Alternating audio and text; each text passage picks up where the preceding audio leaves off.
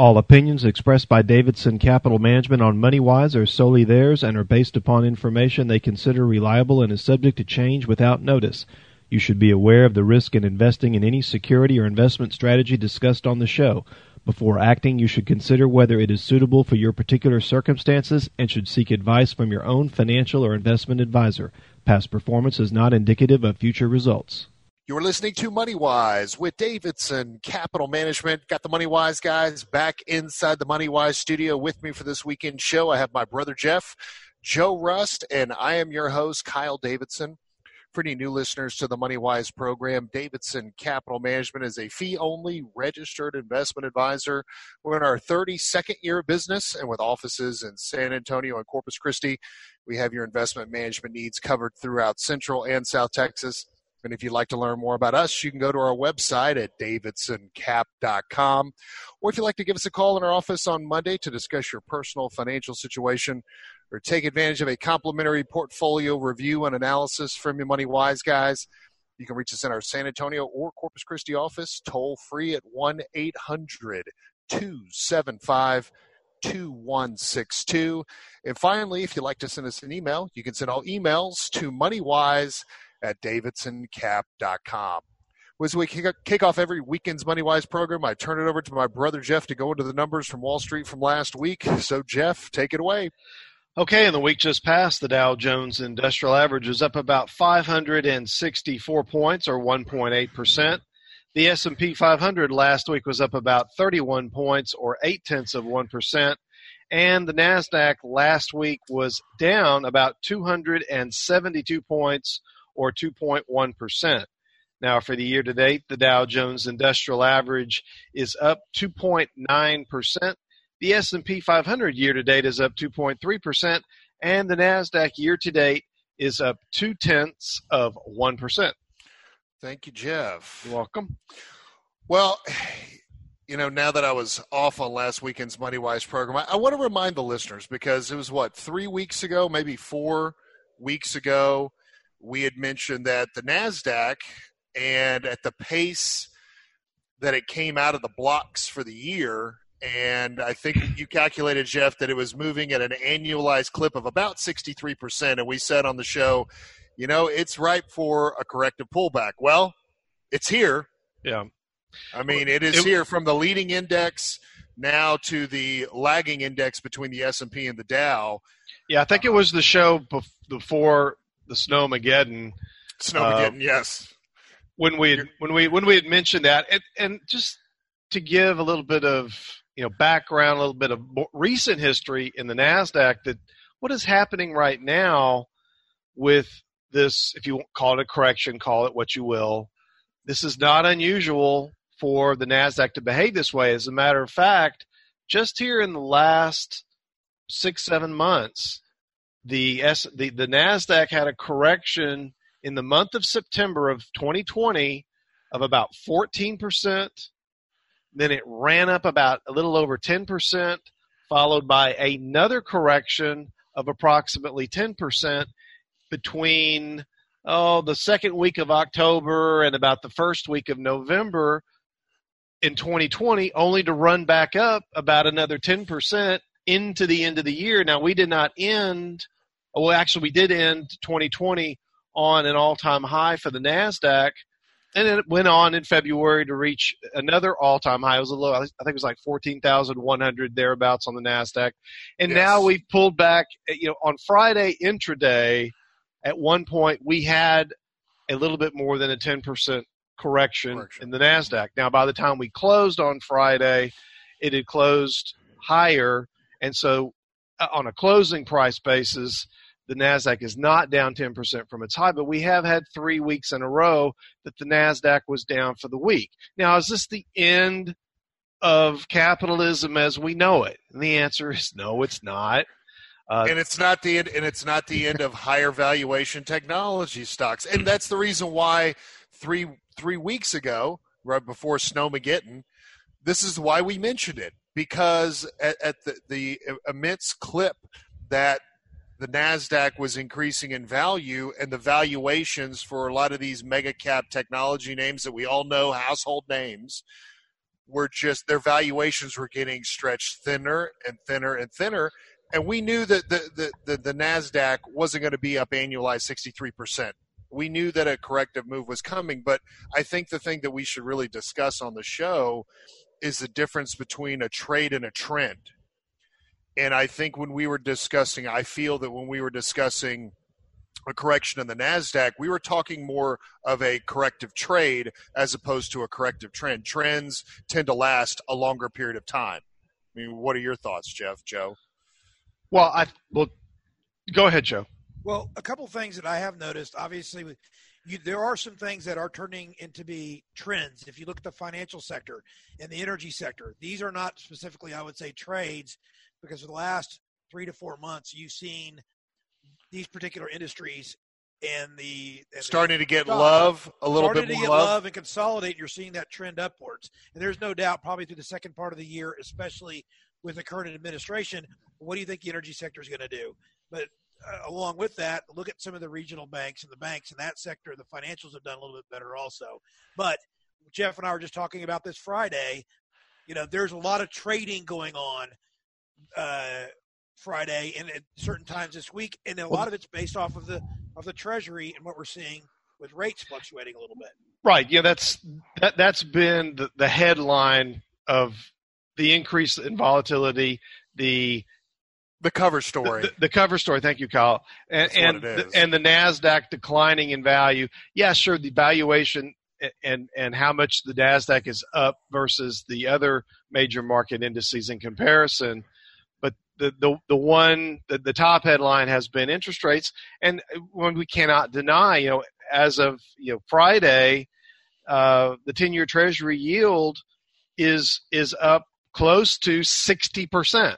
Now, let me kind of let me fully explain that to the listeners. I want to fully explain what 60% means. It means that we started the year at about a 1% yield, and we're at about a 1.6% yield rounded off on a 10-year Treasury as of close of business Friday. So that's how you get a 60% increase in yields. And that's going to get the market's attention.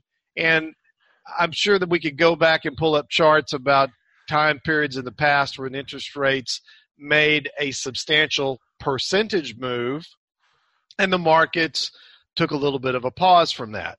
And the asset classes or the groups of stocks that would take the brunt of the selling decline in value, the selling pressure, if you will, are going to be the stocks that have the higher price to earnings profiles, which are typically these higher growth, in this market environment, are the higher growth name tech stocks.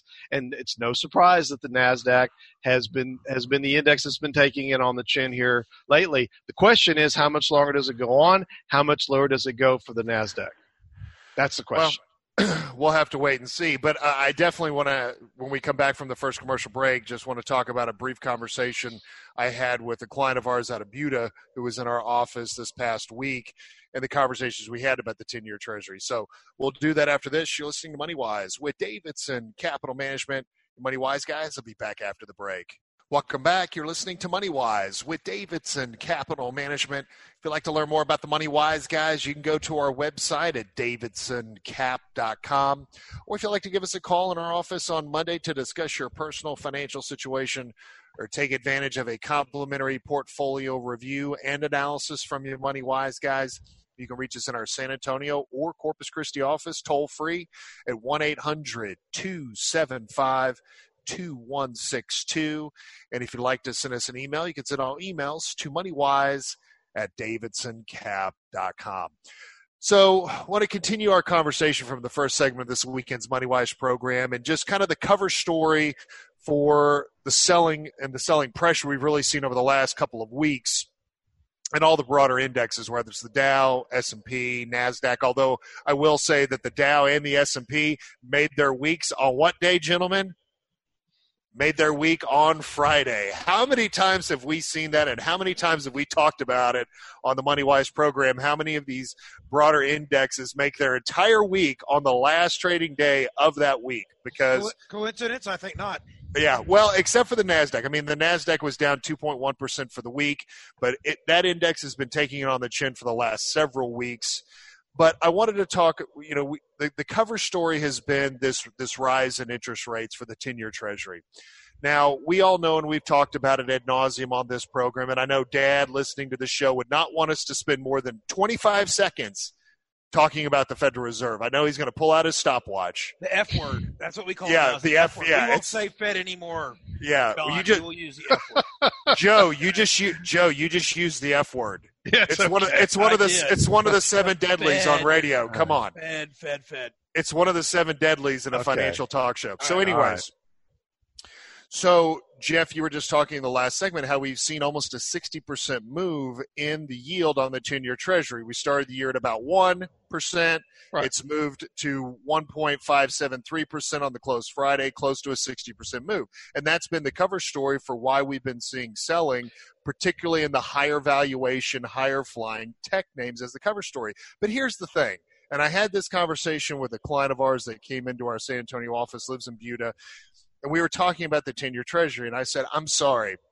I'm not going to accept that a 1.60% yield on a 10-year Treasury is going to be attracting assets out of the stock market, because a 1.6% yield doesn't even keep up with monetary inflation. Even the most conservative calculation from the Federal Reserve, we have monetary inflation around 1.8, 1.9%.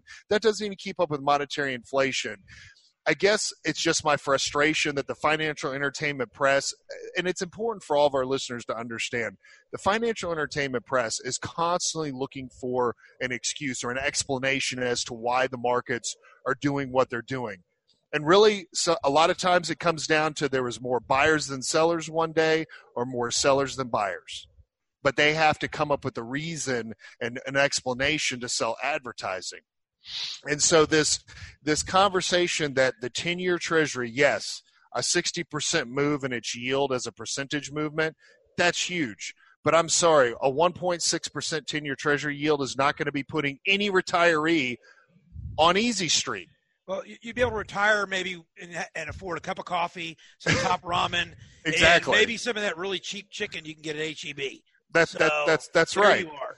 But so to put the move in interest rates in perspective, even though we've had this 0.6% rise from 1 to 1.6% yield on the 10-year Treasury so far in 2021, we're still not back to where we started 2020, which is in around a 2% yield on the 10-year Treasury. Now, Can I throw out a question? Yeah. Can I just throw out a question? I'm sorry to interrupt, but I wanted to throw out a question. What yield on a 10-year Treasury do you think would really, truly be attracting assets out of the stock market going into the bond market for a longer-term hold? Joe? Well, we mentioned this 2 or 3 or 4 shows ago, and it hovers around whatever the inflation rate is, and you're going to have to actually get a better yield than what you're paying. Well, okay, so let's say it's 2. So what percentage, Joe, do you think a 10-year Treasury would need to be to truly attract assets, for there to be an asset shift away from equities, stocks, into bonds? Well, I think it has to be more than just a yield that's greater than inflation. I think it has to be some sort of a spread over inflation. And then the question is, what is inflation? Is it the government's measure? And next week, we're going to get the consumer price index and the producer price index. And there's been a lot of hand-wringing here of late that one of the reasons why interest rates are going higher is because there's a great concern that we're going to have substantially higher rates of inflation. Now, if anybody's bought a gallon of gas here in the last couple of weeks, it should be pretty obvious the gasoline prices have gone up here of late. Thank you, Biden administration. Okay, maybe some of that does some of that have to do with the current administration's policies or proposed policies or soon to be enacted policies? I don't know. Or is it a function of increased economic activity? Or is it a function of decreased production in the oil fields? Or is it a function of all three? Yes, Joe. Well, Jeff and I were talking about this Friday a little bit, and I was talking to a couple of business owners in the San Antonio area that we manage our 401k accounts, and you look at the price of lumber. If you're building a house right now, and this is obviously has to do with COVID. It has a little bit to do, obviously, with what we had in Snowmageddon, as you call it.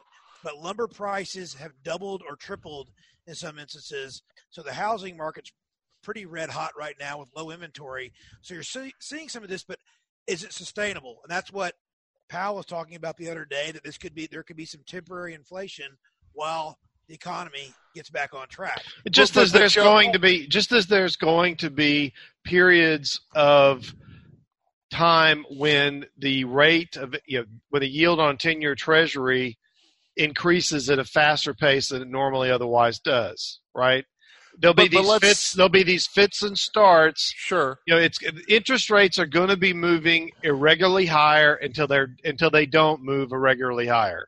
And we've been waiting on this, and we thought that we were starting. We got into a rising rate environment, I think, back in 2018, and then 2009.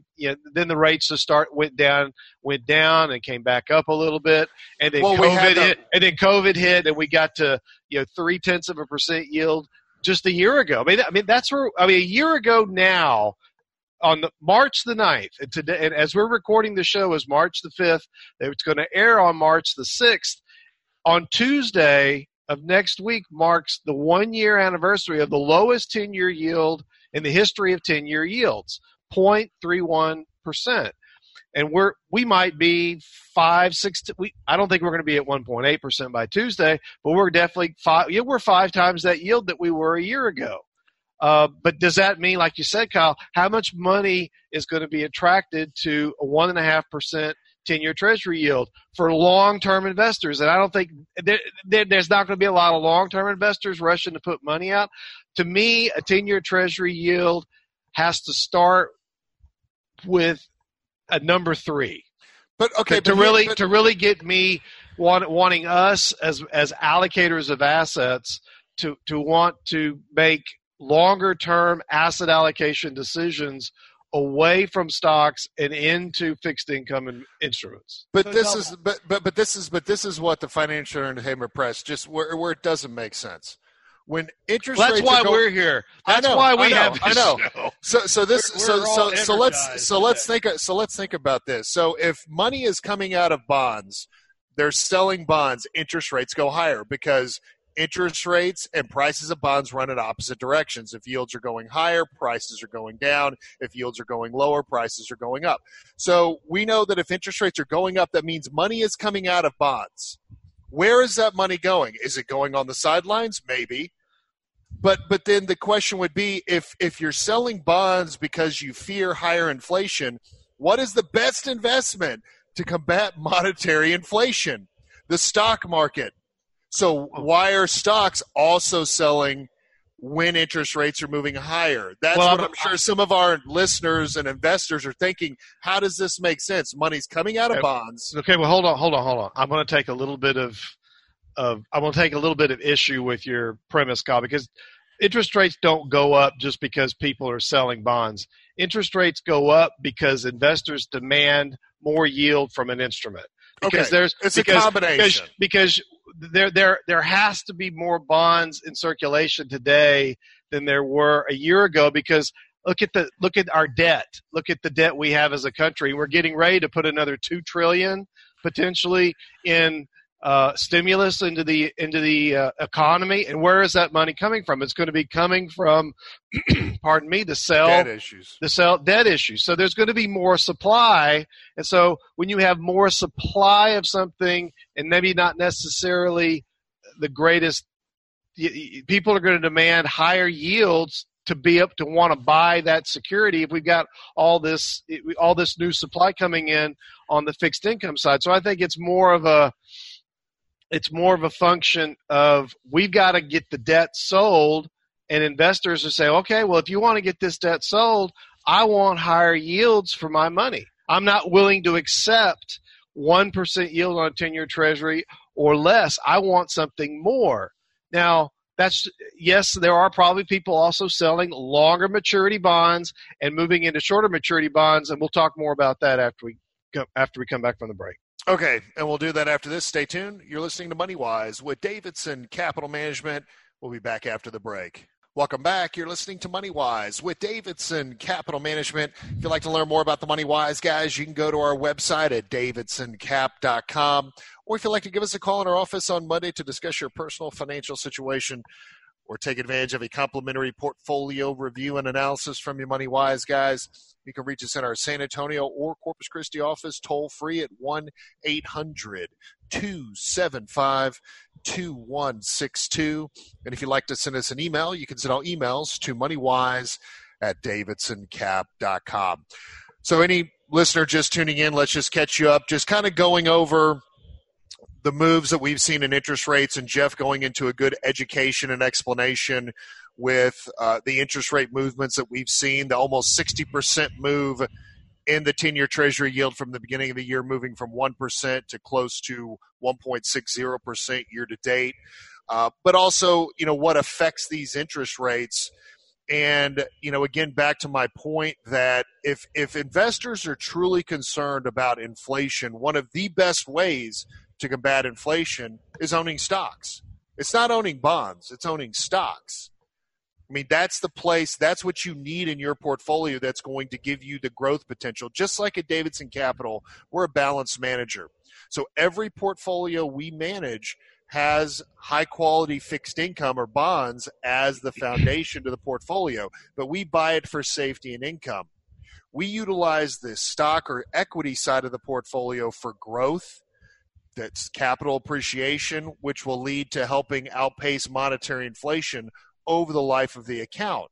So, again, if the financial entertainment press is hand-wringing about potential inflation, then it almost seems counterintuitive that the stock market would be selling off, would it not?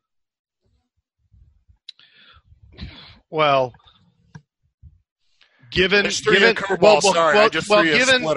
much the market – given how much the market has moved in terms of appreciation since in the last year, I mean, it's a substantial move.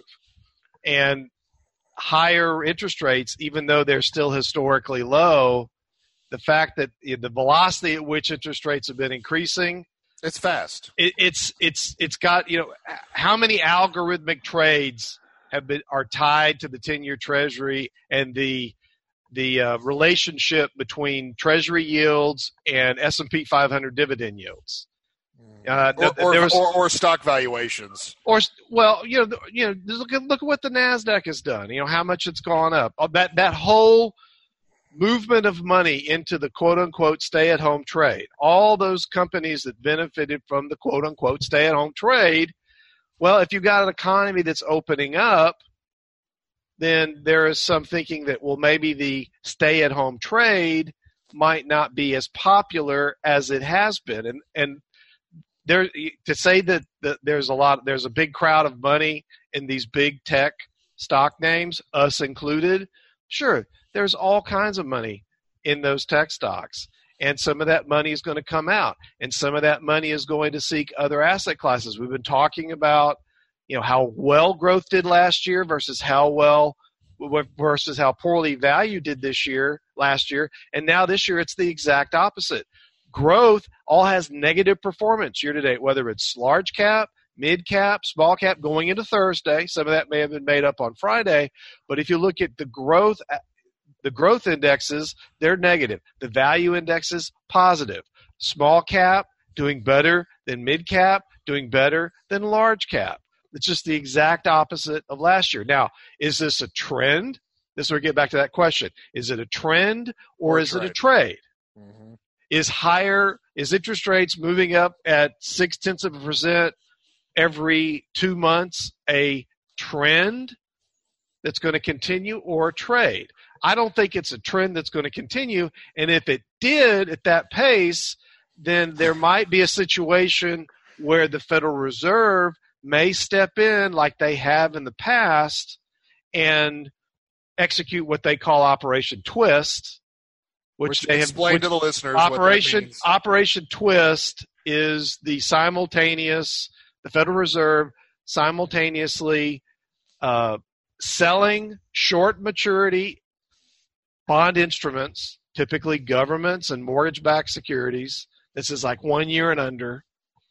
And buying long maturity instruments, 10 years plus. And the effect of that intervention, if you will, is that it lowers longer-term interest rates while simultaneously raising shorter-term interest rates, which has the effect of reducing the slope of the yield curve. Flattening it. Now, did the chairman say anything about this in the week just passed, that they were considering doing this? No. Will they telegraph to the markets that they're going to do it? No, they're not going to do that. I'm not saying that they're actually going to or not, but if interest rates on the long maturity end move up faster than the Federal Reserve wants, they can come in and make adjustments, and that'll have effects short term in the markets. Everything we've been talking about today, for the most part, is short-term movements in the market. It's not long. Yes, Joe. What do you want? I want to hit on this for a second. Okay. So if you look at Friday, so you look at Thursday and Friday. Mm-hmm. What happened Thursday? They interviewed Powell. He talked about inflation being temporary. Targeted. We get that. Temporary. Then the markets expected possibly for him to do a twist and do or exactly, talk about it, or even talk about what Jeff talked about. So the market didn't like that, and it sold off. Today, Friday morning, what was the first thing at 7:30 in the morning when I'm waking up checking the phone? What was that? We didn't even talk about that yet. Jobs numbers. Job numbers. The job numbers came out better than expected, and all of a sudden you see the market sell off a little bit, and then all of a sudden the Treasury yield goes up, the market sells off more. At time, it'll drive you nuts if you watch it every day and you're an ordinary investor trying to figure this out. Yeah, at times I have coined this the perversion of the markets, where good news is bad news. And bad news is good news. And bad news is good news. And we talked about that in our strategy meeting on Thursday. We were meeting late after the market on Thursday evening, and that was our big conversation. Are we going to see the perversion where good news is bad news? Well, once those good news numbers came out at the very beginning of the trading session on Friday, the perversion was there. But then we started to see the buying come back in, because, not to get too deep in the weeds technically, if you look at the S&P 500, and I texted this to you guys, is that we have a line in the sand of the S&P 500 at 3,695 points. That's the line in the sand. And that the S&P, even during this corrective move over the last couple of weeks, has been holding that line. And as of Friday's close, was able to close back above its 50-day moving average. So 36.95 for any of our technical listeners or technical traders. We've identified 36.95 on the S&P 500 as kind of the proverbial line in the sand. If we can hold the line in the sand, then I think the markets will get through this corrective phase. So if you've got your buy list ready to start dollar cost averaging in, we break below 36.95, then we could be looking at a pullback to the October corrections of 2020. Right. I mean, that's just what the technicals are saying. Just the technicals. Yes. Yeah. So from a news standpoint, next week, I think I'd mentioned it before, we have the consumer price index and the producer price index Wednesday and Friday respectively. So there's going to be great focus placed on the inflation numbers. And there will be a market reaction if these numbers are a little hotter than what's expected. I don't think we have much from the Fed next week. I don't know if Powell's speaking anywhere. We're really at the tail end of earnings. There's not a lot happening in terms of earnings. And the other thing that I had mentioned this on Friday morning to you guys, or maybe the day before, that I was wondering if the employment number was hot enough, meaning the number of jobs created was more than expectations to such an extent that the politicians in Washington might be less motivated to push through another multi-trillion-dollar relief package, because the numbers continue to get better and better on the employment side. Now, I haven't heard. Only thing I heard that it's still held up over some unemployment benefits. Some more debate over the weekly unemployment benefit changes. but I think we're pretty much all in agreement that they're going to get something through. Jeff, have you ever known have you ever known a politician that doesn't want to spend our tax money? I mean, that's all they want to do. It doesn't matter what side of the aisle you're on. Well, one side spends a little bit more than the other, typically. I have a point about that. And Friday, keeping up with the news, there's a reason why it's $1.9 trillion. And it's a reason why I'll get political. The Democrats want to push us across the goal line. Who is on Biden's staff right now from an economic advisory standpoint? A lot of Obama holdovers. Part of the reason they want all this money to go to the economy is they avoid what happened in 2008, where we had really, really abysmal GDP and the slowest recovery since Kyle always talks about it. Was it World War II? World War II. Civil War? President Obama holds the coveted title of the worst GDP growth since Woodrow Wilson going back to the 30s. His 8-year tenure in the White House produced 1.4% annualized GDP growth. Okay, that's horrendous. So you might be right, Joe.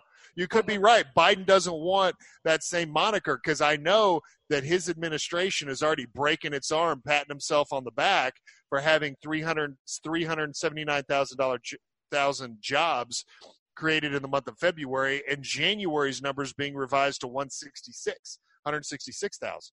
So I know he's trying to, take the full credit or whatever, but all his administration has been doing is killing jobs, particularly in the oil field. And net, these are all news items that drive the market. That's why sometimes you shouldn't watch TV. Short term they drive. Well, let's take our next commercial break. You're listening to Money Wise with Davidson Capital Management. Your Money Wise guys will be back after this. Welcome back. You're listening to Money Wise with Davidson Capital Management. If you'd like to learn more about the Money Wise guys, you can go to our website at davidsoncap.com. Or if you'd like to give us a call in our office on Monday to discuss your personal financial situation or take advantage of a complimentary portfolio review and analysis from your Money Wise guys, you can reach us in our San Antonio or Corpus Christi office toll free at 1-800-275-2162. And finally, if you'd like to send us an email, you can send all emails to moneywise@davidsoncap.com. So if you're just tuning into this weekend's MoneyWise program, I would say today's theme for this weekend's show, is it a trade or is it a trend? And I think that we all are on the show. I think we're to consensus that this is more of a trade than a trend as far as this corrective move in the NASDAQ. We're starting to see some of these valuations come down. I would say that the NASDAQ technically is oversold. So for investors that are light in their equity allocations, maybe light in their allocations to technology, there's definitely been some pullbacks for some buying opportunities. Now, as we always recommend, never go in whole hog. If you're looking to allocate 2% into a particular position, don't do it all at once. Stair step in. I know for us, as we've talked going on for weeks and weeks now in the MoneyWise program, we've been continuing to build our barbell, where one end of our barbell is our more momentum growth names, higher valuation stocks. The other end of our barbell are the classic stocks, the mega cap, slower growth, more large cap value, dividend paying stocks. And we still have one more step to take to complete that trade of those new positions. But I think we've, by and large, from the the barbell that we've had in the portfolio has been somewhat more weighted towards the growth side of the asset classes, and maybe not so much on the value side. And some of the changes that we're contemplating making is potentially shifting some of that money away from the growth side into the other side of the barbell. The barbell is still going to be, it's not going to be balanced. It's going to be, maybe it's still a little bit heavy on the growth side, but maybe not as much on the growth side. I don't think that the NASDAQ is going to have another 60% up year like we had last year, and I believe the year before that it was also another big year for the NASDAQ. Maybe this is the year that the NASDAQ doesn't do as well as the Dow and the S&P. I'm not ready to make that prediction just yet, but stay tuned for next weekend's show because who knows? After another week. I am more convinced every day that the 0.31% 10-year Treasury yield that we saw on March the 9th, 2020 was the low yield for our lifetimes. And I continue to, and I do believe that is still the case. Jeff, I would warn investors that are listening to this show to pay close attention to their bond holdings and whether they're in mutual funds, whether they're in individual bonds. I'm looking at the performance of bonds this year. The long end of the yield curve, which is going to be maturities 7 to 30 years. Those particular securities are delivering negative returns this year because their principal values have been coming down faster than the income that those particular instruments are producing. And we have made a concerted effort for many years in our portfolios where we own individual bonds to keep our maturities shorter. We were looking at our statistics here just this last week, doing a little update, and our portfolios are about, and on our corporate bond, individual corporate bond portfolios, we're about two year duration, which is probably historically very short for us. Very, very short. But if you look at the performance, we're basically even for the year, up slightly. Our portfolios are not as susceptible on the bond side. We're not as susceptible to changes in interest rates because we've made this concerted effort to reduce the duration of our portfolio. And I warn our listeners to look at your bond mutual funds and see what their durations are. If you've got durations of 5, 6, 7, 10 years plus in some of your mutual funds, your bond mutual funds, you have to really think about maybe making a change there. Well, and also if you own exchange traded funds. I mean, I would say a lot of listeners to our program and a lot of bond investors are investing in bonds and mutual funds through mutual funds, whether it's in your 401k, whether it's on your own or in exchange traded funds. And Jeff, you hit the nail on the head because I wanted to talk about that because we haven't talked about that in quite a period of time. When you're not owning individual bonds, the only thing you can control in the bond mutual funds or exchange traded funds you own is by paying attention to the duration. The longer your duration, the more downside risk you face when interest rates are moving higher.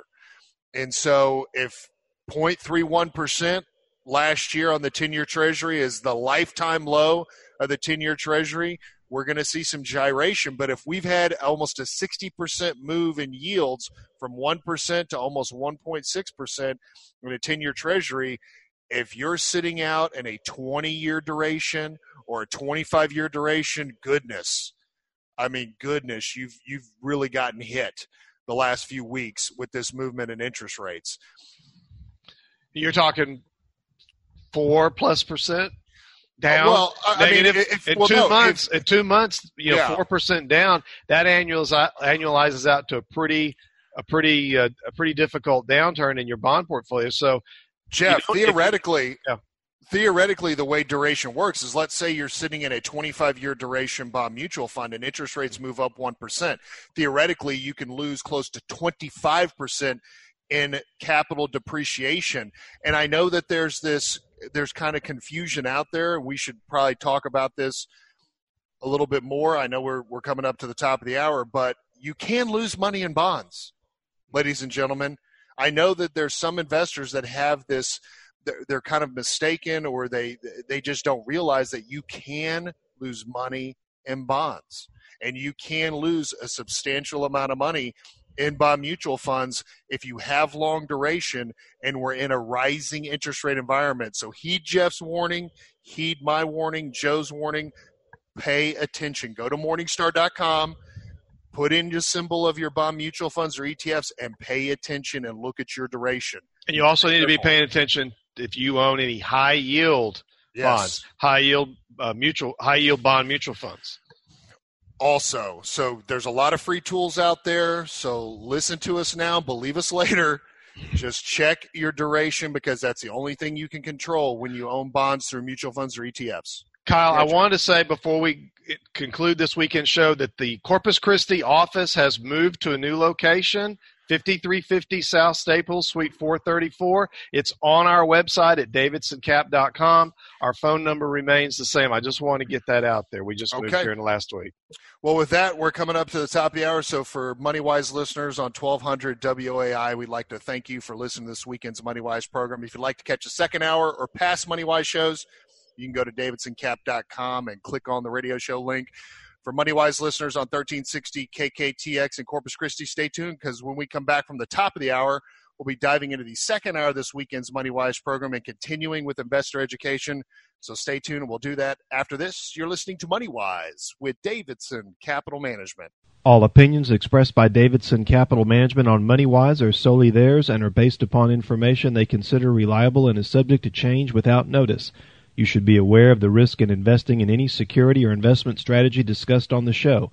Before acting, you should consider whether it is suitable for your particular circumstances and should seek advice from your own financial or investment advisor. Past performance is not indicative of future results. Welcome back. You're listening to MoneyWise with Davidson Capital Management. I've got my father, John, my brother, Jeff. I'm your host, Kyle Davidson, and we are diving into the second hour of this weekend's MoneyWise program. Now, if you'd like to learn more about us, you can go to our website at davidsoncap.com. Or if you'd like to give us a call in our office on Monday, you can reach us in our local Corpus Christi office at 906-0070. Or toll free at 1-800-275-2162. And if you have an investment-related question or topic you'd like for us to discuss here on the MoneyWise program, you can send all your emails to moneywise@davidsoncap.com. If you missed the first hour of MoneyWise, you can go to our website at davidsoncap.com. Click on the radio show link where you can listen to today's show as well as past MoneyWise programs.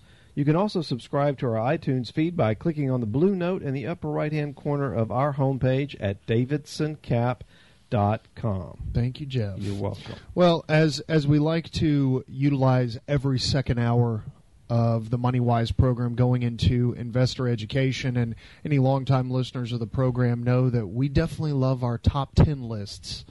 I guess it's a little bit of an ode to David Letterman. But we have a top 10 list for this afternoon's show called The 10 Myths of Retirement Planning. And so we'll dive right in with myth number 1. And that first myth is you will not need as much money during retirement as you do right now. Now, this, I would say the financial entertainment press, the legacy distribution system for years and years and years, as long as I've been in the business, which, for me is coming up on 16 years, I've been doing this, they have the kind of industry standard that you only need 70 to 80% of what you're currently earning while you're working in retirement to maintain your lifestyle once you are in retirement.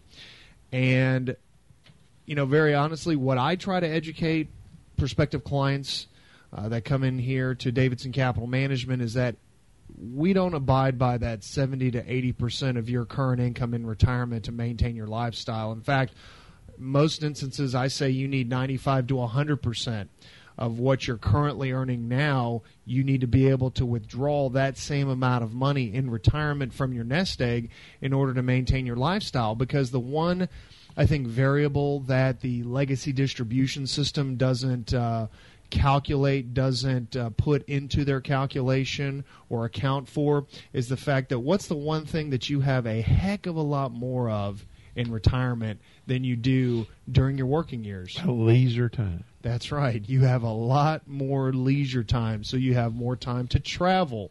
If you're into hunting, fishing, golfing, those are not cheap hobbies by any stretch of the imagination. Or now you're getting into new hobbies that take more time and more money. And so, that myth that you don't need as much money in retirement as you do right now, again, I think is a complete myth and it's complete bogus. Do you want to add something, Jeff? Well, go ahead, Dan. Well, I was going to say also medical expenses. That's the one thing that that's really the X factor, the unknown factor as you get older, because that's true. Definitely going up. Well, that's true. We don't know the inflationary costs of medical care. Obviously, as you get older, you need more and more attention from healthcare professionals. But I think something else, Dad, that's a big unknown that's out there, and I think I'm not even going out on a limb on saying this, but with the deficits that we currently face and the national debt, I mean, to say that taxes are going to be going down in the future, I don't think that's going to happen. And so I think retirees or folks that are working towards retirement and building their nest egg, that's something that they need to keep in the back of their mind is, they shouldn't anticipate, I'm going to only have a 10 or 12% effective tax rate in retirement, because nobody knows what their tax rate is going to be. And again, we're assuming that taxes will be going up as far as the eye can see because of the deficits, because of the national debt that we have. I think maybe turning this myth around and turning it into a question is something that we at Davidson Capital Management do time and again when we're meeting with prospective clients, and they ask this question, well, what do you think the portfolio can produce in income in retirement? They maybe you don't know exactly what you think you will need, but maybe if you had an estimate of what your portfolio might produce if you were to retire right now, or if you were to retire, say, 10 years from now at a certain rate of return based on the portfolio nest egg that you have right now, and then apply our maximum withdrawal rate here that we have at our firm of 7% a year, and say, do you think this number will be enough money for you to retire on when you reach retirement years? Let's say that that they bring a portfolio of a certain size, and we estimate that it'll grow at 7 to 8% a year for another 10 years, and the number we start off with is $1 million. We'll just round it off. Well, at our maximum rate of withdrawal, that's $70,000 a year, 7% of $1 million. So is $70,000? Do you think $70,000 a year, based on a $1 million portfolio, will be enough to keep your lifestyle where it is right now? If we find that the client is spending $140,000 a year on their lifestyle, then $70,000 in retirement, we're not even taking into account any Social Security, of course, might not be enough to support their current lifestyle. So now we got to look at, okay, are we going to start saving more now to increase that nest egg size so that we can get a little closer to that target income, or do we need to think about lowering living expenses, lowering living expenses, lowering expectations for income in retirement? All three. Well, I think all three. I think one thing that a lot of retirees can get, or pre-retirees can get in trouble, is they go in with expectations that, well, my portfolio needs to be designed to where I'm outperforming the S&P 500 each and every year.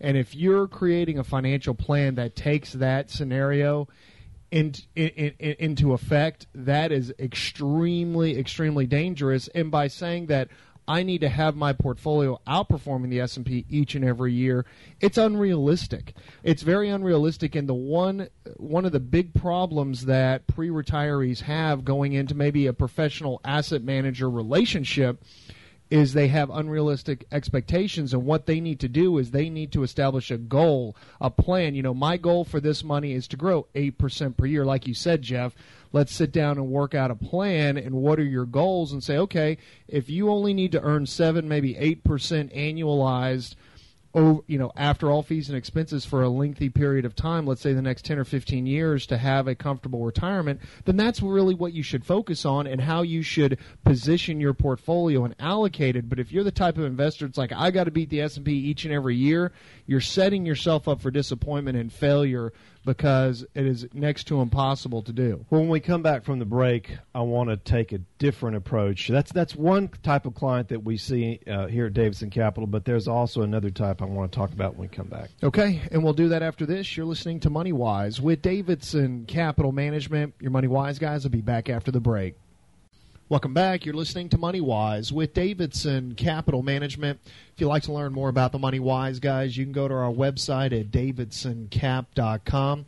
Or if you'd like to give us a call in our office on Monday, you can reach us in our local Corpus Christi office at 906-0070, or toll free at 1-800-275-2162. And if you have an investment-related question or topic you'd like for us to discuss here on the MoneyWise program, you can send our emails to moneywise at davidsoncap.com. So we're focusing on the second hour of this weekend's program, the 10 myths of retirement planning. We're actually still working on myth number 1. That myth, again, you will not need as much money during retirement as you do right now. And so we were talking before we went to break about setting goals and having appropriate goals in place and appropriate expectations in place with your nest egg as you're going into retirement. And, Jeff, I know you wanted to add a little bit to that. Well, that is one. We see this type of scenario with some prospective clients that are looking for maximum performance. They're very much focused on performance, and we understand that.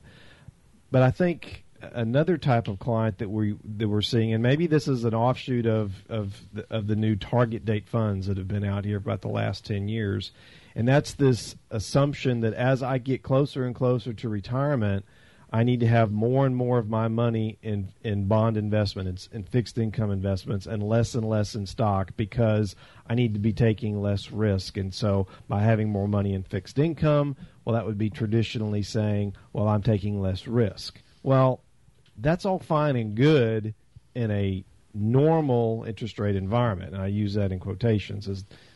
But this is not a normal interest rate environment. Definitely not normal. And we have not had a normal interest rate environment for a very long time. And it appears that we may not have a normal interest rate environment for a number of years into the future. So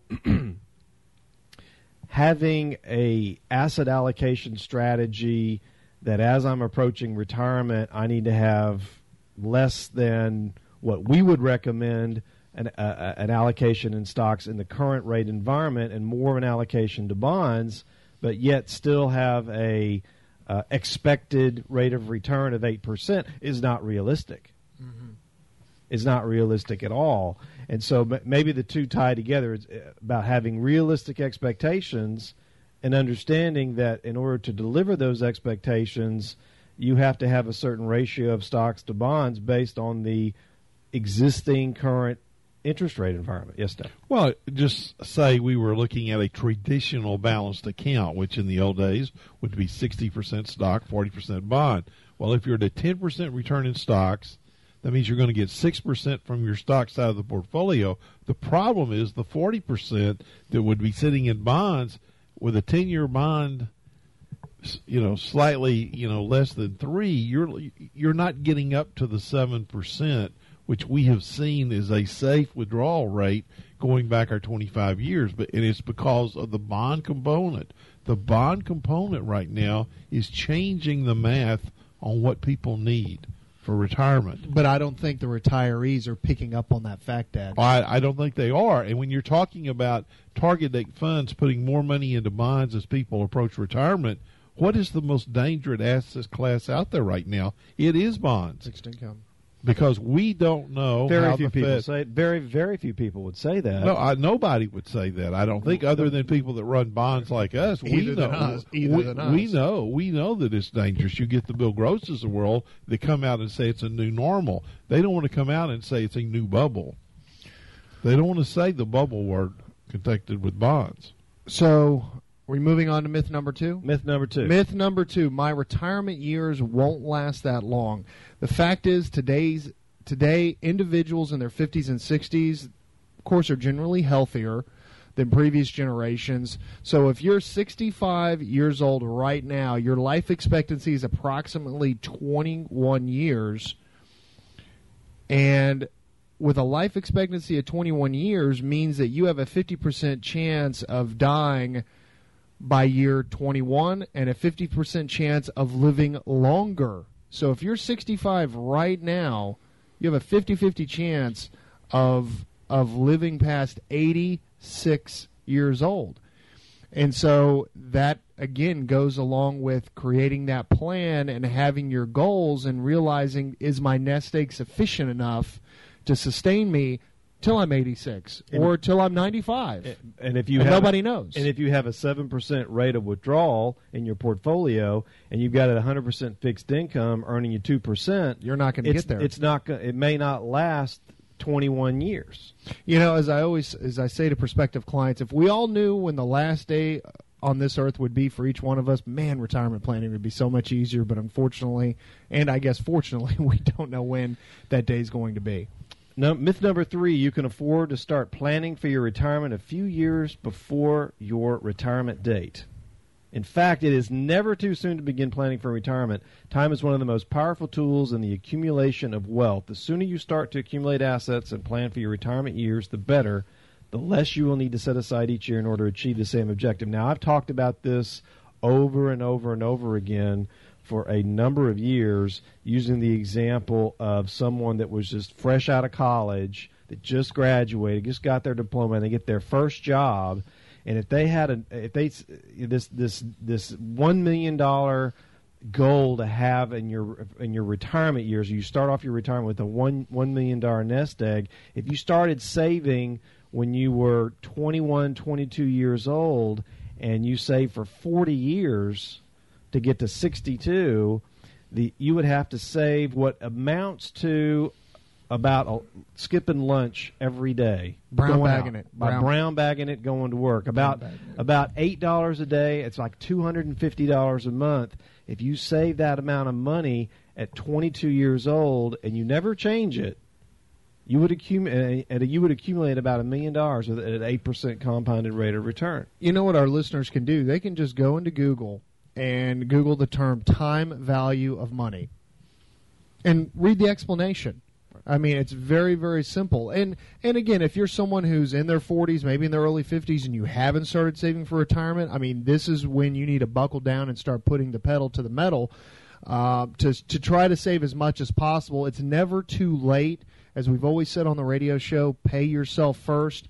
But this myth number 3 rolls right into myth number 4 for those individuals that have failed to plan for their retirement. And that myth number 4 is that Social Security will provide enough income for my retirement years.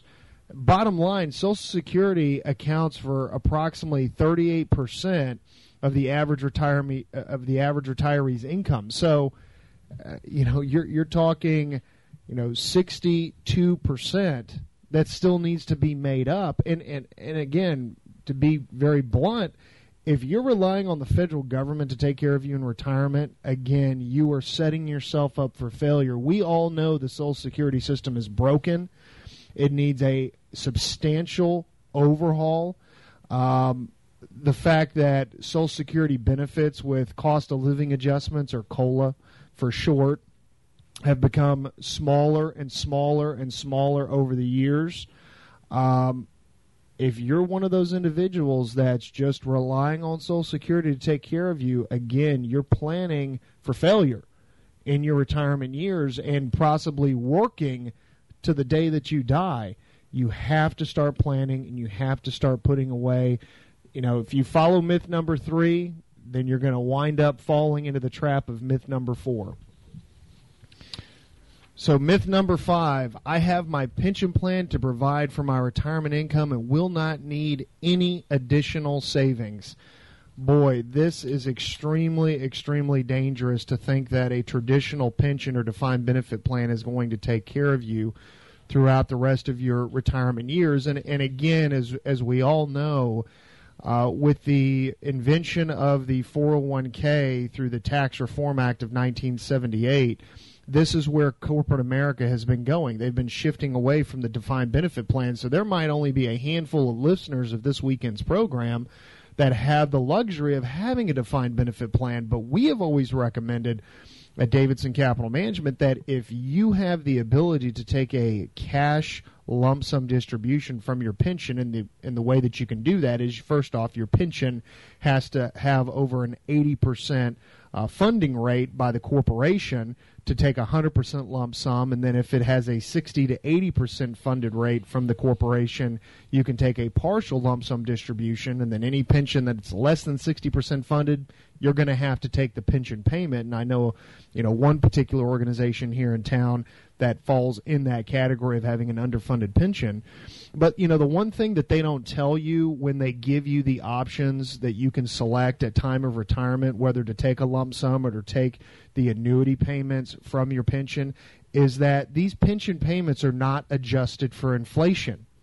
So maybe that $1,500 that you started receiving in your pension on month one and year one is going to be buying a heck of a lot less goods and services 10 years from now. And I think that's one area that retirees forget. That monetary inflation is eroding your purchasing power, and once you start taking that pension payment, there's no going back. You're done. You're locked out. That's what you're going to be getting for the rest of your life. And it's not adjusted for inflation, so each and every month that goes by, you're going to be able to buy a little less goods and services. So you need to keep that in the back of your mind, and that's one main reason, one huge reason why we recommend to take a lump sum distribution, if you can, from your traditional pension. Well, with that, we're coming to the bottom of the hour break. You're listening to Money Wise with Davidson Capital Management. We'll be back after the news.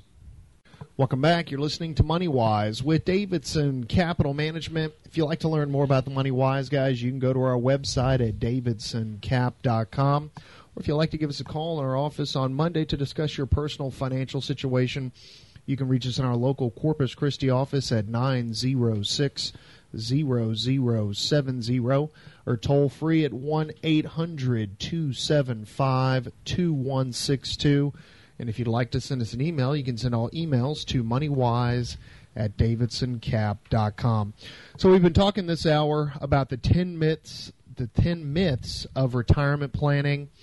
We've gotten to myth, and we came to the bottom of the hour break. We're on myth number 5, which was I have my pension plan to provide for my retirement income and will not need any additional savings. And as we went to break, was talking about what we recommend to prospective clients at Davidson Capital Management when you can take the lump sum distribution from your pension to do that. For one, so you now have full, complete control of those assets.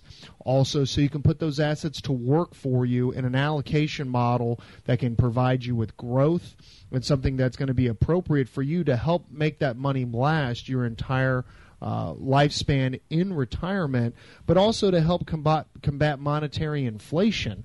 Because, again, that's one thing that the pension provider is not going to tell you at a pre-retirement meeting is that once you annuitize that pension and start taking that monthly check, that's the check that you're going to continue to receive. It's not going to be adjusted for inflation. And so that $1,500, as an example, that you start receiving each and every month will buy less goods and services as every month goes by. So imagine, and then think of it very easily. Will $1,500 20 years ago buy the same amount of goods and service as it does today? No, because of monetary inflation. That is the one thing that is not discussed enough with pre-retirees. It's one aspect of the market that individuals don't think about a lot, and why I've always been a big advocate that every brokerage statement across this country should have a notation of what monetary inflation was for that reporting period, so they realize, oh, I did lose a little bit of value in my CD because of monetary inflation, or I lost value of my money sitting in cash in the bank vault because of monetary inflation. It affects pensions the exact same way. So myth number 6, Medicare will take care of my health insurance. And I'm glad that this is on the list of myths, because this is a conversation I have when I go through my financial road mapping exercises with clients. When we work with our clients that are working towards that retirement, I don't want to say retirement goal line. I would say retirement is the 50-yard line. So as they're working to the 50-yard line of the field to go into retirement, when I have our clients work on their monthly budgets, I always want them to put in some type of figure for supplemental insurance to Medicare. I always tell our clients that do not rely 100% on Medicare. And the bottom line is that Medicare pays less than half of a typical retiree's medical bills, and that you have to have a supplemental plan. And Dad, I mean, you're an absolute authority on this. You're absolutely correct, Kyle. And so I always want to build into a retirement budget, and this is again an exercise for any pre-retiree that's working on their monthly budget, to include What do you pay? Around $400-$500 a month? It's getting more and more expensive. It is, okay. So your supplemental plan is getting more and more expensive. So I would say... And we've already reduced one of the portions of it. So would you say for a pre-retiree to maybe work in $400 to maybe $600 a month for that supplemental policy? Or even more? Actually, it's going to start to be more than that. Really? Yes. That's what it is currently. Maybe $600 to $800? It's getting there. It's getting there. So the bottom line is that... Well, the problem is, at this point in time, because of Obamacare, we don't totally know the effects yet. You know, this has not got through the system. And the other thing that doesn't come out in this that they won't tell you is you're not going to see all the same health professionals you saw before. Not every doctor wants Medicare patients. That's true. And so there's instances where your specialists are going to change. That's not all. That's another myth too. Is that you may you're adding myth number 11. You may be going to San Antonio to see someone you want to see. Myth: you can keep all of your current health care providers. Yeah, that's not even your primary care. That's physicians. not true on Medicare, much less Obamacare. So anyone working out a monthly budget pre-retiree, they need to figure in a health insurance cost, even if you're going into Medicare, because you're going to have that supplemental policy. Myth number 7, all my assets are in safe vehicles for long-term accumulation and do not need to be watched closely. What the heck are safe vehicles for long-term accumulation? What do they mean by that? There is none. Well, I know an annuity salesman would say this annuity, this indexed annuity, this variable annuity, that's safe. It's quote-unquote guaranteed. That talk should have ended in 08 or 09. I mean, they might be talking about certificates of deposit or government bonds. But those safe vehicles for long-term accumulation aren't accumulating a whole lot. I was about to say, in today's interest rates. They need to define what is accumulation. That's a very loose term. Something less than 1% is not accumulating to me. I mean, the bottom line, anyone going into retirement with, I've got everything in CDs, I've got everything in my money market account, I've got everything in fixed income, I'm safe, I can go on my trips, on my vacations, I can go play with the grandkids and the family, I don't have to think about it, don't have to worry about it. If you don't work with an investment professional who has discretionary control and is a registered investment advisor to manage those assets for you, then you're the portfolio manager. And there is a portfolio manager. Whether you hire one or not, you've hired yourself. That's right. Yeah, that means that you're the portfolio manager and you cannot fall asleep behind the wheel. And following this methodology of, I'm safe, I don't need to watch it closely, again, setting yourself up for failure. This is why we've always used the MoneyWise program to educate and to enlighten pre-retirees and retirees that you always have to be vigilant in your portfolio, whether you're doing it yourself or whether you're working with an investment professional. It's something that has to be paid attention to. Well, I mean, you are the portfolio manager on your 401k plan. That's right. That's right. If you don't have a self-directed brokerage option, and again, that brings up another important point, something that a lot of 401k plans don't talk about, is in-service distribution options for participants in 401ks that are age 59 and a half and older. If you're planning on working another 5 or 6 years, guess what? At 59 and a half, you have the ability to hire an investment professional, roll your 401k assets out into a self-directed IRA that you can now get professionally managed. And for someone who's amassed $500, $600, $800, $1 million in their 401k and they don't feel comfortable with what they're doing in their own account, this is when you might want to start looking at your options as you're continuing to work and participating in the 401k for looking at a self-directed, either a self-directed or an in-service distribution option in the 401k. So myth number 8, I can always use the equity in my home to add to my retirement income. Well, this might have been a thought pattern prior to the housing collapse back from 2006 and 2007. And with home values just starting to come back and revive. They're bubbling up in here. There's no question about that. They are, depending upon what part of the country you live in. But again, as we've always educated and always talked about here on the MoneyWise program, is that you should view your house as where you live. Do not view it as an investment. If you have your house paid off, yeah, you have equity built into it. It's kind of a break glass in case of emergency type thing. But if you're developing a financial plan in retirement that revolves around taking a reverse mortgage out or taking a home equity line of credit out and living off of the equity built into your house, again, you're planning and setting yourself up for failure. And again, with the financial crisis back in 2008, which again, housing market had a lot to lent itself to that financial crisis, there's a lot of folks that still could be underwater, have zero or very little home equity. So we always say, don't look at your house as a piggy bank. Look at your house as where you live. And if you have equity built into it, fantastic. But don't include it in a financial plan that, hey, this is a register that I'm going to be able to ring if I need to. Anything else you wanted to add? Myth number 9. If need be, my family can always help me out. This is my plan. Well, that's myth number 9. Yeah, right? that's myth. That's myth You say number myth 9. number 1. Myth number 9. The fact is that many people use this as an excuse for delaying retirement planning, but in reality, no one wants to rely on other family members to help them out financially to fund their retirement years. And if anything, these are the years when you want true financial independence and do not want to feel as if you are a burden on your family. There must be some very interesting Thanksgivings out there. I mean, the fact that this many people could be getting along, I thought it would be the last people that you'd want to rely on would be family members.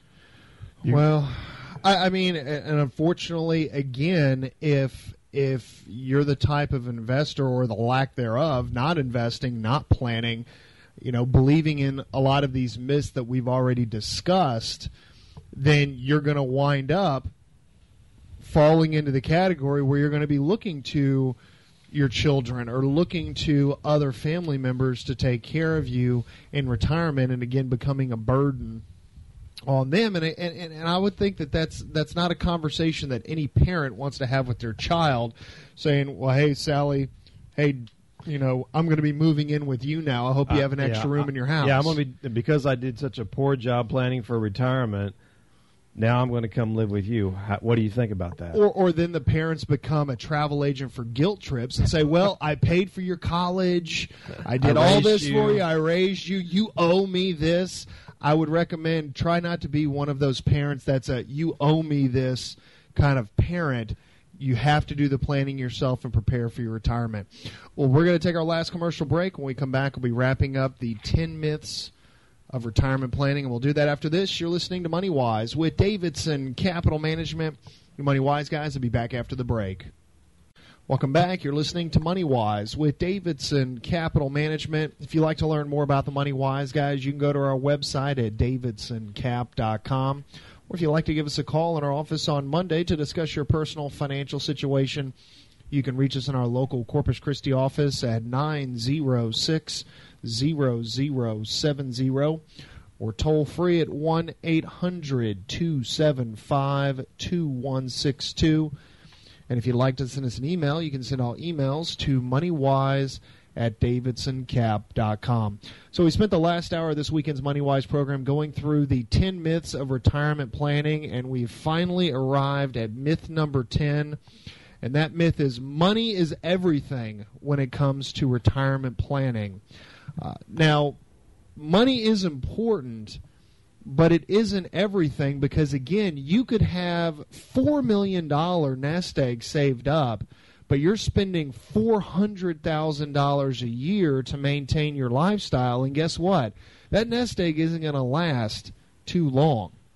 And so you could have been a fantastic saver, but if you're going into retirement with a massive amount of debt, consumer debt, huge house payment, a bunch of car payments, a lot of toys, high monthly expenses, and you're leading this very, very extravagant lifestyle, doesn't matter how much you've saved because you have to pay attention to what you're spending. Yeah. It's about creating a proper balance. And it's pretty rare that we see folks that have accumulated large nest eggs, but also have really big spending habits. Usually, it's their nest egg is moderate to maybe a little below average, but they have big spending habits. Well, what I see also is we'll still see people that have saved quite a bit of money, and then they get in retirement, and they're way too frugal. They're so afraid they're going to outlive their money, they won't even enjoy Yeah. some of the fruits of their labor. I mean, I see this more. It's about a happy medium, a happy balance. But I think that it goes back to your point, is that retirement planning has to stay flexible. You have to be malleable because life can change in the blink of an eye. Markets change each and every day. Allocations can adjust. You have to be flexible. This is why we're such humongous advocates against, again, let me repeat, against annuities of any shape or form, because it takes away that flexibility and that malleability. We're very much against taking, if you work for a corporation that offers a pension plan and you take the pension payment and don't take the lump sum. We're very much against taking the pension payment because you're locking yourself in to this amount of money for the rest of your life. It will never be a penny more or a penny less, and no one knows that that's going to be enough with your other retirement income to get through retirement.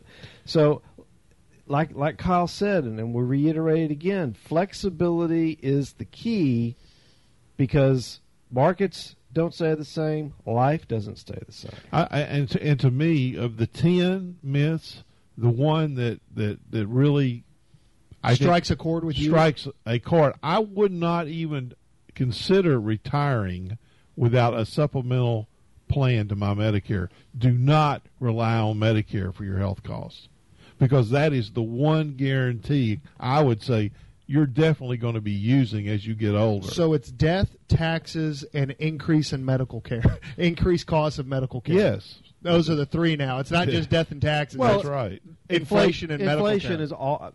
I don't know that I've ever lived in 2 years in a row that we haven't had a positive inflation. We've had inflation practically every year of my life, and if I've been living 48, I have no reason to doubt that the next 48 are going to have inflation also.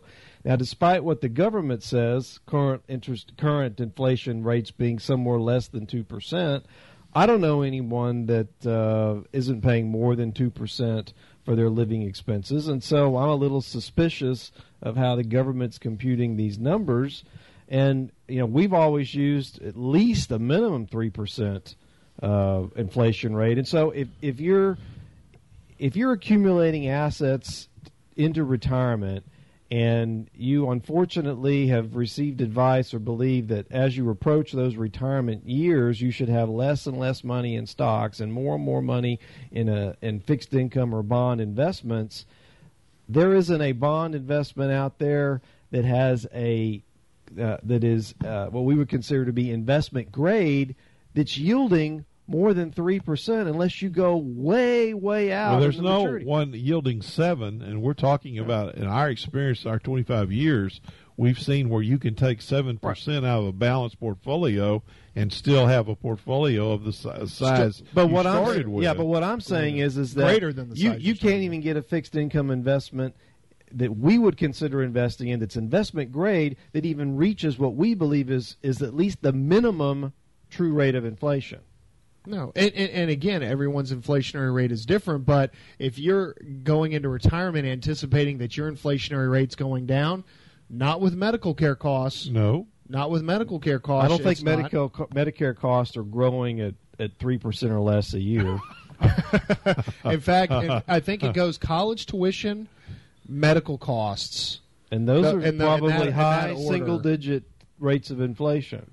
For tuition, it's actually I've seen statistics. It's double digits with college costs. So, the bottom line is that you have to prepare, you have to plan. As I've always tried to educate on this program, that if you're listening to this show and you're 6 months, 12 months out from retiring, this is when you need to start getting on the horse and start interviewing investment professionals that you might be interested in working with, finding out what they have to offer, seeing how they work with their clients, find out if they're taking discretionary control and are acting as a fiduciary, as a registered investment advisor does, like we do here at Davidson Capital Management, or are they only going to sell you investment products and do what's suitable for you, which does not mean putting your interests in front of their own or the firm that employs them.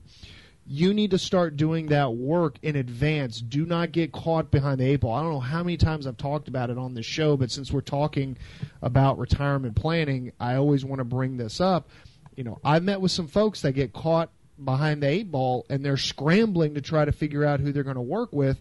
They wind up making a very hasty decision because they sat in one sales presentation, said, wow, that sounds good. They threw around the word guaranteed a lot, and guaranteed this rate of return, and guaranteed that, and all these guarantees. Well, I'm just going to sign on the dotted line, and then they're toast. Their portfolio is toast, and they're locked into something. They've lost their flexibility. And the bill of goods that was sold to them was completely false, smoke and mirrors, and then they wind up regretting that. And then a lot of times we wind up working with these people where we're having to unwind these hasty decisions that they made, and sometimes can cost them quite significantly. And it can't be done overnight either. Exactly, and it can't be done overnight. So, again, you have to plan, you have to prepare. Do not get sucked in to these myths. And if there's anything that we can do for you at Davidson Capital Management, you want to talk about your financial situation, give us a call, 906-0070, or toll free at 1-800-275-2162. And with that, we would like to thank everyone for listening to this weekend's Money Wise program. For my father, John, and my brother, Jeff, this is Kyle Davidson saying have a fantastic weekend, and to your financial health, we will talk to you next week.